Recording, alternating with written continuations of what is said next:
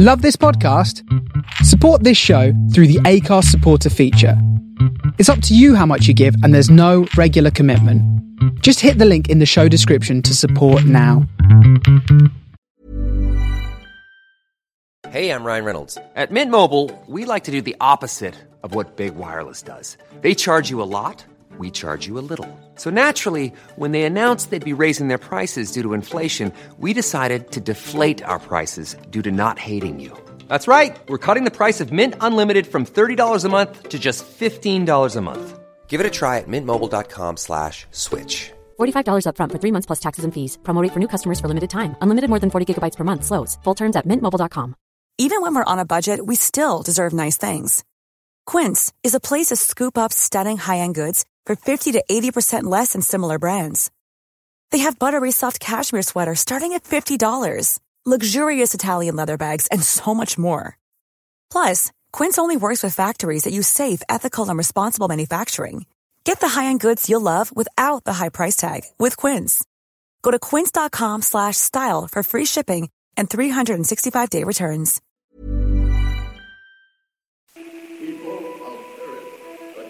Calling Tau City, turn on your radio. I know we had some words last time, but that was so long ago. I got your message. It was a little harsh, you know. It's still a little hard for me to hear. Please take it slow. Welcome to Starship Sofa, part of the District of Wonders network. Everyone has a story in the District of Wonders. Come and find yours. I'm tuning in to your transmissions. I'm mooning, waiting to be found, and I'm building rockets. I'm pointing them to the moon. This is the Starship Sofa. Everybody, welcome, hello, and welcome to show 705. I am your host, Tony C. Smith. Hello, everyone. I hope everyone is fine and dandy. Another cold sap has hit the northeast of England there. Again, man, temperatures are plummeting. What's going on with my little kind of... Normally, in where I live, in Whitburn, we have got this like little ecosystem, this little kind of mini... You know, we're surrounded by the coast, we don't get frost, and it's happening again. And there's be bloody chili plants now. So, yes... Just before we get into the show, I just want to send out some heartfelt condolences to Will, our audio engineer. Will's mum, Nancy Staggle, passed away about 2 weeks ago now, and just want to send out a little heartfelt condolences. Both myself and Nick Mamatas just wishing, Will and all his kind of family just the deepest of sympathies. Just when you lose your mum, it's just, like gut-wrenching. So, Will, we're all thinking about you here. Do you know what I mean? It's a horrible place to be in. I just hope, you had a fantastic and amazing life with your mum. And, I'm sure all our listeners are sending their condolences as well. You know what I mean? Big hug to you, Will. So let us get on to show 705. It is an original to Starship Sofa. Planet of Sarah by David McGilvray. David was born in Edinburgh, Scotland, but now lives and works in London. Oh, David. His fiction has previously appeared or is forthcoming in Interzone Digital, Shoreline of Infinity, Kaleidoscope, Space and Time, and others. Now, this story is narrated by Anthony Babington. Anthony Babington is a voice actor who looks just slightly off from how he sounds. From his secret little volcano lair in Minnesota, he narrates podcasts and leases his soul to corporate America. You can also find him on Tales to Terrify podcast, and he's recorded for both Far-Fetched Fables and the Cursed Inn podcast. So, the Starship Sofa is very proud to present Planet of Sarah. Hey, I'm Ryan Reynolds. At Mint Mobile, we like to do the opposite of what Big Wireless does. They charge you a lot, we charge you a little. So naturally, when they announced they'd be raising their prices due to inflation, we decided to deflate our prices due to not hating you. That's right. We're cutting the price of Mint Unlimited from $30 a month to just $15 a month. Give it a try at mintmobile.com/switch. $45 up front for 3 months plus taxes and fees. Promo rate for new customers for limited time. Unlimited more than 40 gigabytes per month. Slows full terms at mintmobile.com. I'm Sandra, and I'm just the professional your small business was looking for. But you didn't hire me because you didn't use LinkedIn Jobs. LinkedIn has professionals you can't find anywhere else, including those who aren't actively looking for a new job, but might be open to the perfect role, like me. In a given month, over 70% of LinkedIn users don't visit other leading job sites. So if you're not looking on LinkedIn, you'll miss out on great candidates like Sandra. Start hiring professionals like a professional. Post your free job on linkedin.com/people today. Many of us have those stubborn pounds that seem impossible to lose, no matter how good we eat or how hard we work out. My solution is PlushCare. PlushCare is a leading telehealth provider with doctors who are there for you day and night to partner with you in your weight loss journey. They can prescribe FDA-approved weight loss medications like Wegovy and Zepbound for those who qualify. Plus, they accept most insurance plans. To get started, visit plushcare.com/weight loss. That's plushcare.com/weight loss. I had searched for lifetimes across worlds real and unreal, and now I was sure I had found her again. An untouched planet turned below, curiously opaque to my ship's senses. Through the view screen I could see the surface was decorated with the blues and greens of life. Circling the world was a sparkling band of silver that shone in the light of the system's sun, the remnant of some ancient cataclysm whose violence had only served to enhance its beauty. It was the kind of place she would choose, because it was the kind of place I would choose. So I told myself. My ancient heart fluttered like a young man's as I instructed the ship to enter the atmosphere. Inside a virtual heaven we sat unclothed by an azure pool, fed by a cascade of water that fell directly from the sky. Sarah leaned over the surface and regarded her reflection, her hair hanging in the water. Even though we were already past our youth, every time I looked at her she still stirred in me that exquisite cocktail of feelings that felt like first love, of pride, excitement, admiration, and lust, and just pure thankfulness that she had chosen to be with me. Without looking up, as if knowing my thoughts, she said, "Do you love me, Tobin?" "I will love you forever." "And will you follow me?" "Always, anywhere," I replied. This was the call and response of lovers, one of the little rituals that all couples have. She nodded, satisfied, and took my hand. She turned to me, face so serious and beautiful that I couldn't help but smile. Sarah said, "I want to experience everything. Everything that imagination and technology can give to us. Endless worlds, endless newness. I want to feel every emotion as deeply as it can be felt. Tobin, I want to really live, without holding anything back, and I want to live it with you. Will you?" "A journey together, then?" "Yes, a journey. One that will last the rest of our lives." "The rest of our lives, you say?" I pretended to think until she squeezed my hand hard. We grinned at each other like fools. "I say yes. Yes, and yes, and yes." She laughed and jumped to her feet. "Come on," she said, and took a few steps back from the water's edge. I stood beside her. "Now watch this," she shouted. She ran and leapt impossibly high into the air. At the height of her arc, she transformed into a great golden fish and dived beneath the surface of the pool. Not to be outdone, I followed her lead, executing my own transformation with a thought and swimming down and down. The sun shone through the water and made a cathedral of light.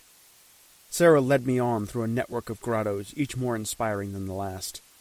For timeless days we explored these underwater palaces, and then we went deeper, discovering reefs that spanned oceans, and sunken cities where we lived like lords and ladies with the creatures of the sea.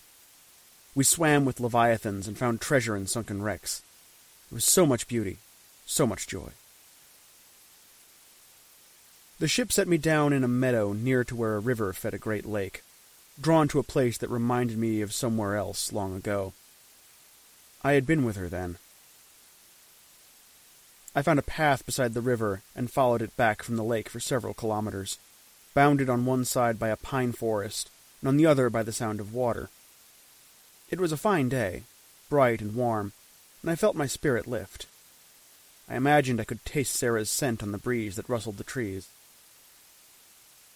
After a time, I sensed that I was being observed. I gave no outward sign, but started surreptitiously stealing glances into the forest, and quickly caught the movement of small figures darting from tree to tree. They were not subtle, and I soon realized they were making little attempt to properly conceal themselves, like young children playing hide-and-seek. Indeed, I made out the odd, barely stifled giggle as they came closer. "Tobin," they sang. "Tobin, Tobin." "Who's there? You know me?" I cried out excitedly. It could only mean she was here somewhere. "Come out and talk to me, then." They came to where the path touched the tree line, 3 of them, and I gave a gasp. I had thought they were like children, but closer up I saw their skin had an unnatural sheen. They were androgynous, naked, and pale as if they had never seen the sun. Most unsettling of all, each of them wore my face. My own face, but empty of an animating spirit. Made things, I thought. "Why are you here, Tobin?" asked the central figure, echoed in triplicate by its fellows. "Why? "To find Sarah. Do you know her? I lost her, you see. Is she here?" "Not here, Tobin. Not for you." "Oh no, not for you." They were around me now, shoulder height, looking up at me curiously with duplicates of my own eyes, parodies of my own expressions, touching me. My flesh crawled, but I tried to be calm. "Can you help me find her?" I asked. They laughed together, a curious high sound that set me further on edge. In unison they turned quickly. "Will you follow us?" they asked. I followed them through the trees. They went quickly, but one always lagged enough behind, making sure that I kept up. Beds of pine needles softened our footsteps, and the light darkened as it was filtered through the branches. At length we came to a circular clearing. At its center stood a single large standing stone, carved with images I could not make out, but which tugged at my memory. My hosts were all around me again. "We don't want you here, Tobin." "She doesn't need you here, Tobin." "I won't have you here, Tobin." The third of them lunged at me. It had somehow produced a blade in its childlike hand, a murderous look of madness on a reflection of my own face. Despite the engineered resilience of my body, at times I felt my years. I twisted aside as best I could, not as fast as I once might have been, and felt the knife slice my skin just above the right hip. The made thing's momentum carried it past me, and I chopped at it with my hand, catching it on the back of the neck. To my shock, it turned to dust as I struck, only the mask of my face surviving. It fell to the ground and rolled away before coming to settle, gazing obscenely at the sky. I whirled on the others, but they had not moved. They were smiling at me. "Goodbye, Tobin," said one, and then fell apart like its fellow. "Wait!" I cried. "Please!" "Look for her at the heart of the world," said the last. It crumbled to dust before me, the mask of my face falling, empty and sad. I put my hand to my hip. It came away wet with blood, and dizziness overcame me. I lurched toward the standing stone to catch my equilibrium, but as I reached for it, it cracked apart. On its surface I glimpsed images from my life with Sarah before it too turned to dust. As angels we gloried in the photosphere of a star, lifted up by its light. We were wild horses galloping across the steppe. We rutted in fading daylight as the sun sank and set the sky on fire. We lay in bliss and sweet grass. Inside the atmosphere of a gas giant we swam as sentient convection currents, lost in vastness, free from all that we had left behind. From the start I always knew that she was the impetus, always moving us on to the next adventure. I was happy to follow. Time passed in different experience, dreamlike, bounded only by our desires.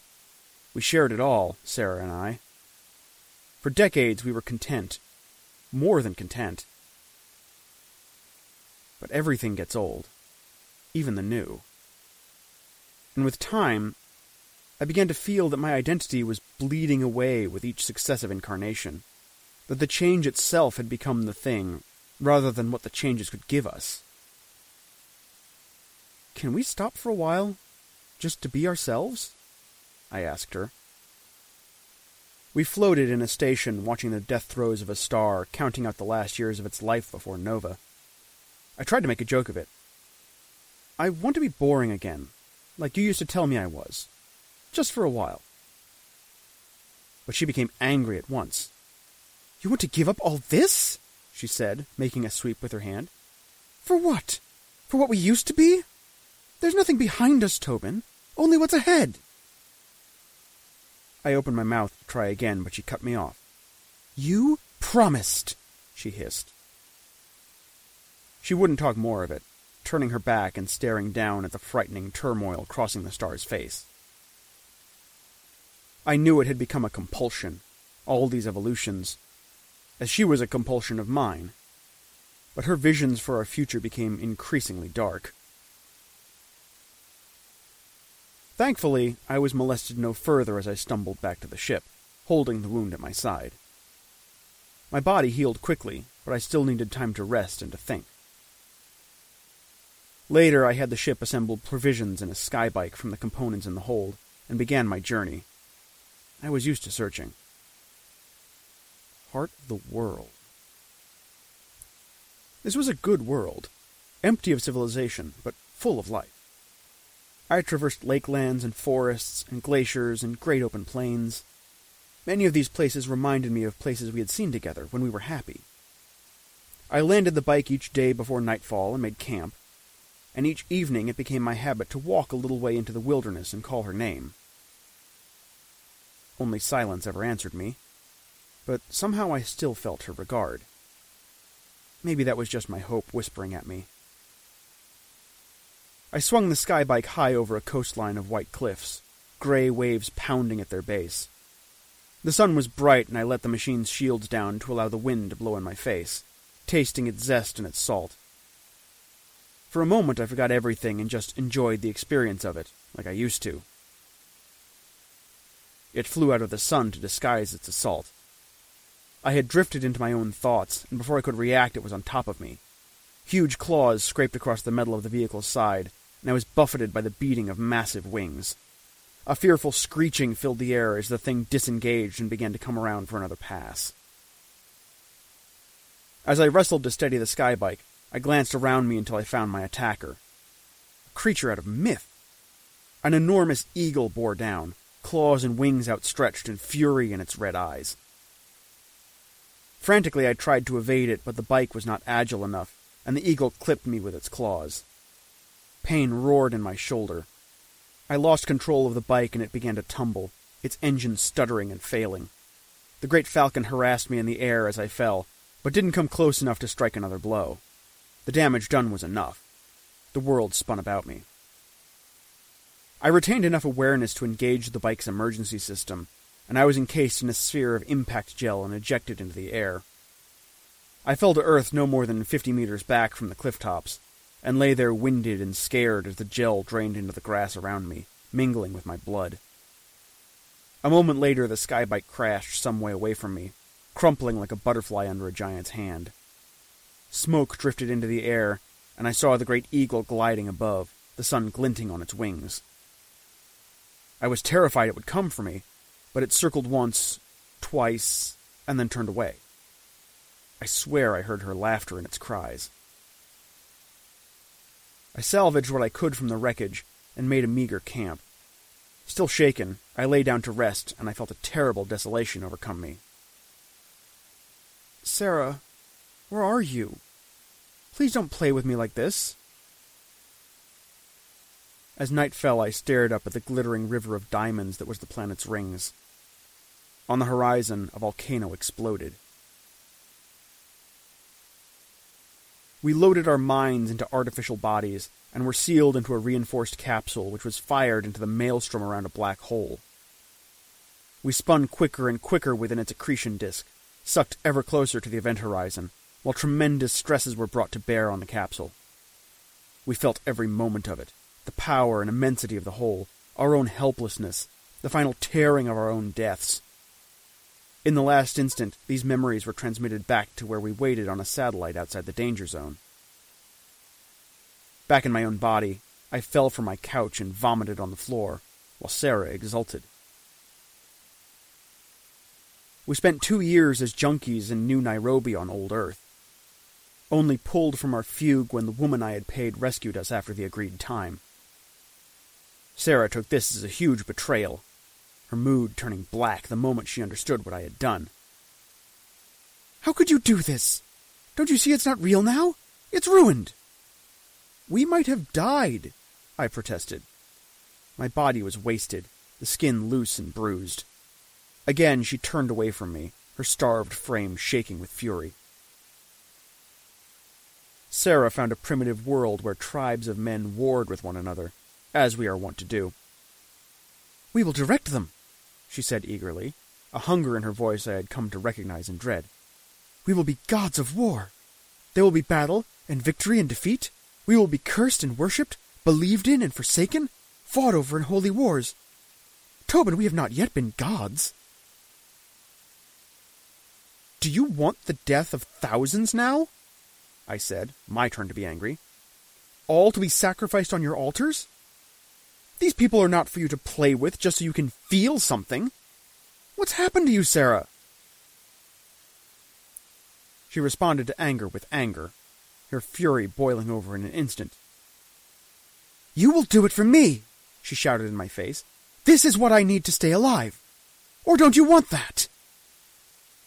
"Sarah, I love you, but I won't be a part of this. I can't be with you when you're like this." "You said always and forever. Always and forever. You don't break promises to the one you say you love." But I did break my promise. I knew she had been consumed by her need, that her passions had turned to madness. She scared me now. She was no longer the girl who had dived into the pool. I didn't stay to help her. Instead, in my weakness, I walked away. I took it as a sign. I walked inland for several days across moorland and into hilly country, keeping the plume of the volcano ahead of me. It gave me time to remember. After I left her, I tried to return to something like a normal life.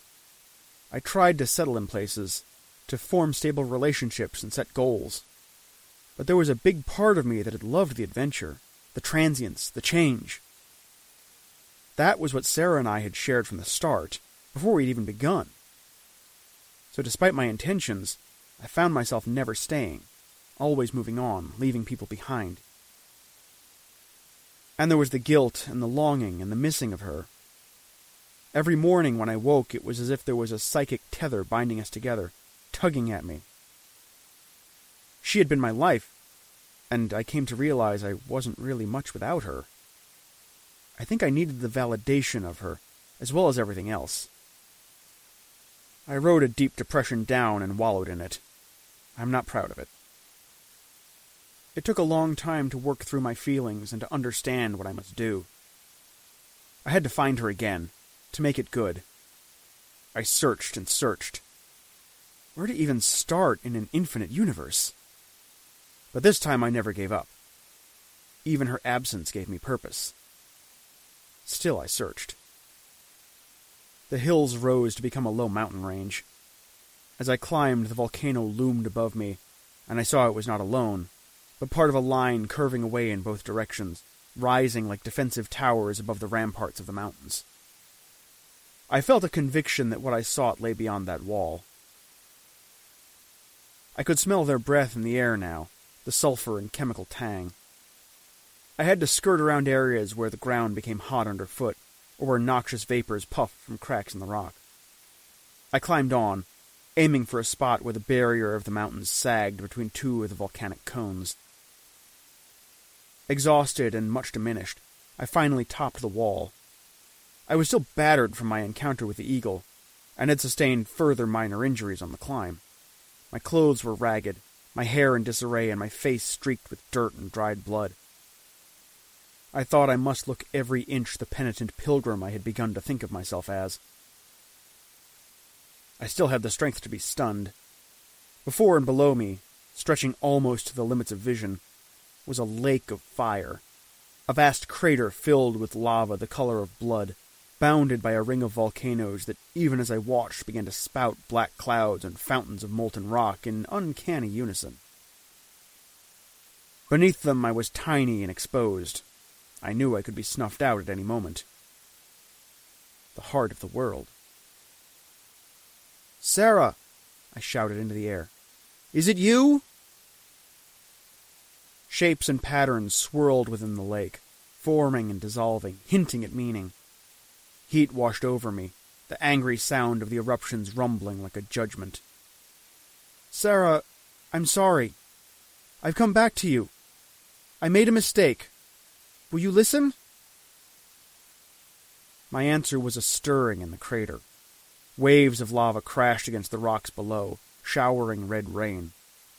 Out in the center of the lake, a huge hump began to build, like a bubble expanding before it bursts. I peered into the trembling air, wiping sweat from my forehead with one hand. Something enormous lifted from the surface of the lake, rearing upwards like a cobra, petals opening, turning towards me. The thing was composed from living lava, fluid, its edges indistinct. I cowered under it like a bug curling under the magnifying glass of its scrutiny. A face formed there. A face I knew, the one I searched for. "Sarah!" I gasped. The face flowed and distorted, unstable, eyes deep red, mouth opening in a silent scream. "We can be together again! I want us to be together again!" I shouted. The face on the surface of the lava flower broke apart and coalesced again, steadied. A huge voice boomed over the surface of the world, seemed to emerge from deep within it, like the thunder of a great heart. "You said always and forever," it said. Sarah said, "I know. I'm sorry. I was wrong. I know I hurt you, left you alone when you shouldn't have been alone. I want to make it right if you'll let me." She drew closer and I felt my skin burn. My clothes began to smoke. "Please, Sarah." "Tobin," sighed the great voice. Then she drew away, towering high above me.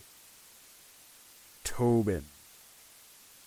She sank back towards the surface of the lake, fragmenting. This time I stayed with her. In time, I hope her madness will heal, and she'll return to me as I have returned to her. I think she knows that I'm here, and I will watch over her. I hope that is a help. I used the material of this world's rings to rebuild a moon in Sarah's sky. Now I orbit her, calming her with my gravity, my face always turned towards hers.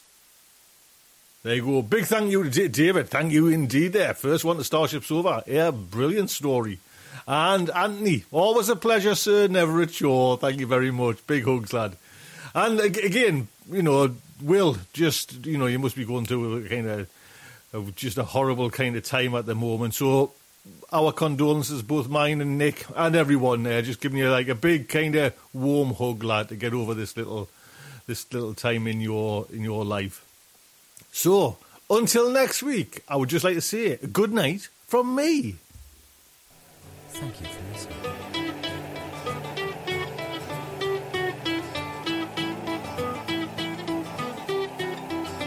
I don't get out much. I've barely left the ground. I'm tuning into your transmissions. I'm marooned and waiting to be found. And I'm building rockets and pointing them to the moon. But the work is going slowly. It won't get to you anytime soon. Can you reach me? Is my signal getting through? Turn on your radio. I want to talk to you.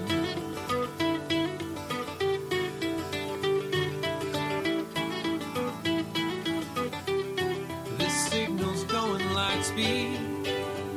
By the time I get my say, I might already be on to you and on my way.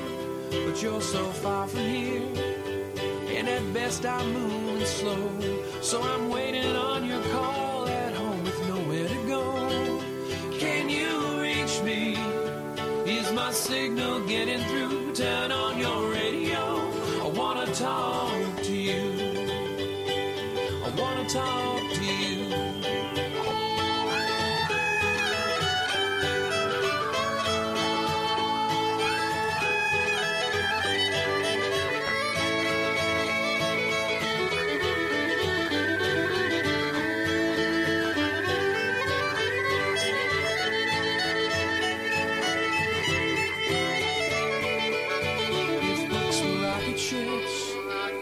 I'd be on my way.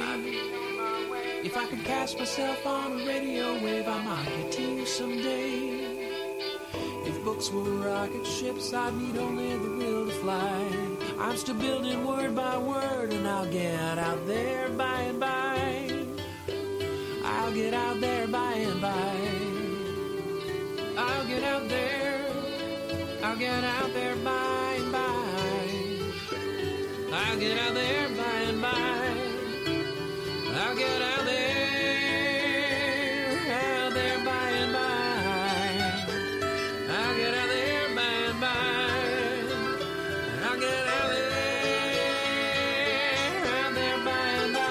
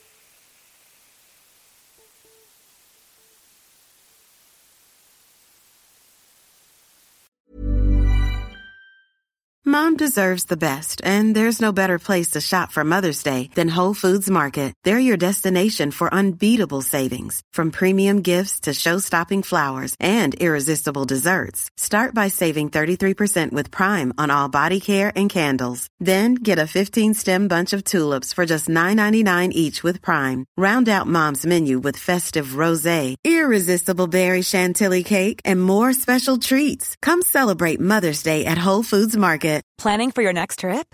Elevate your travel style with Quince. Quince has all the jet-setting essentials you'll want for your next getaway, like European linen, premium luggage options, buttery soft Italian leather bags, and so much more. And is all priced at 50 to 80% less than similar brands.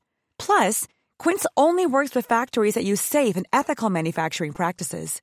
Pack your bags with high-quality essentials you'll be wearing for vacations to come with Quince. Go to quince.com/pack for free shipping and 365-day returns.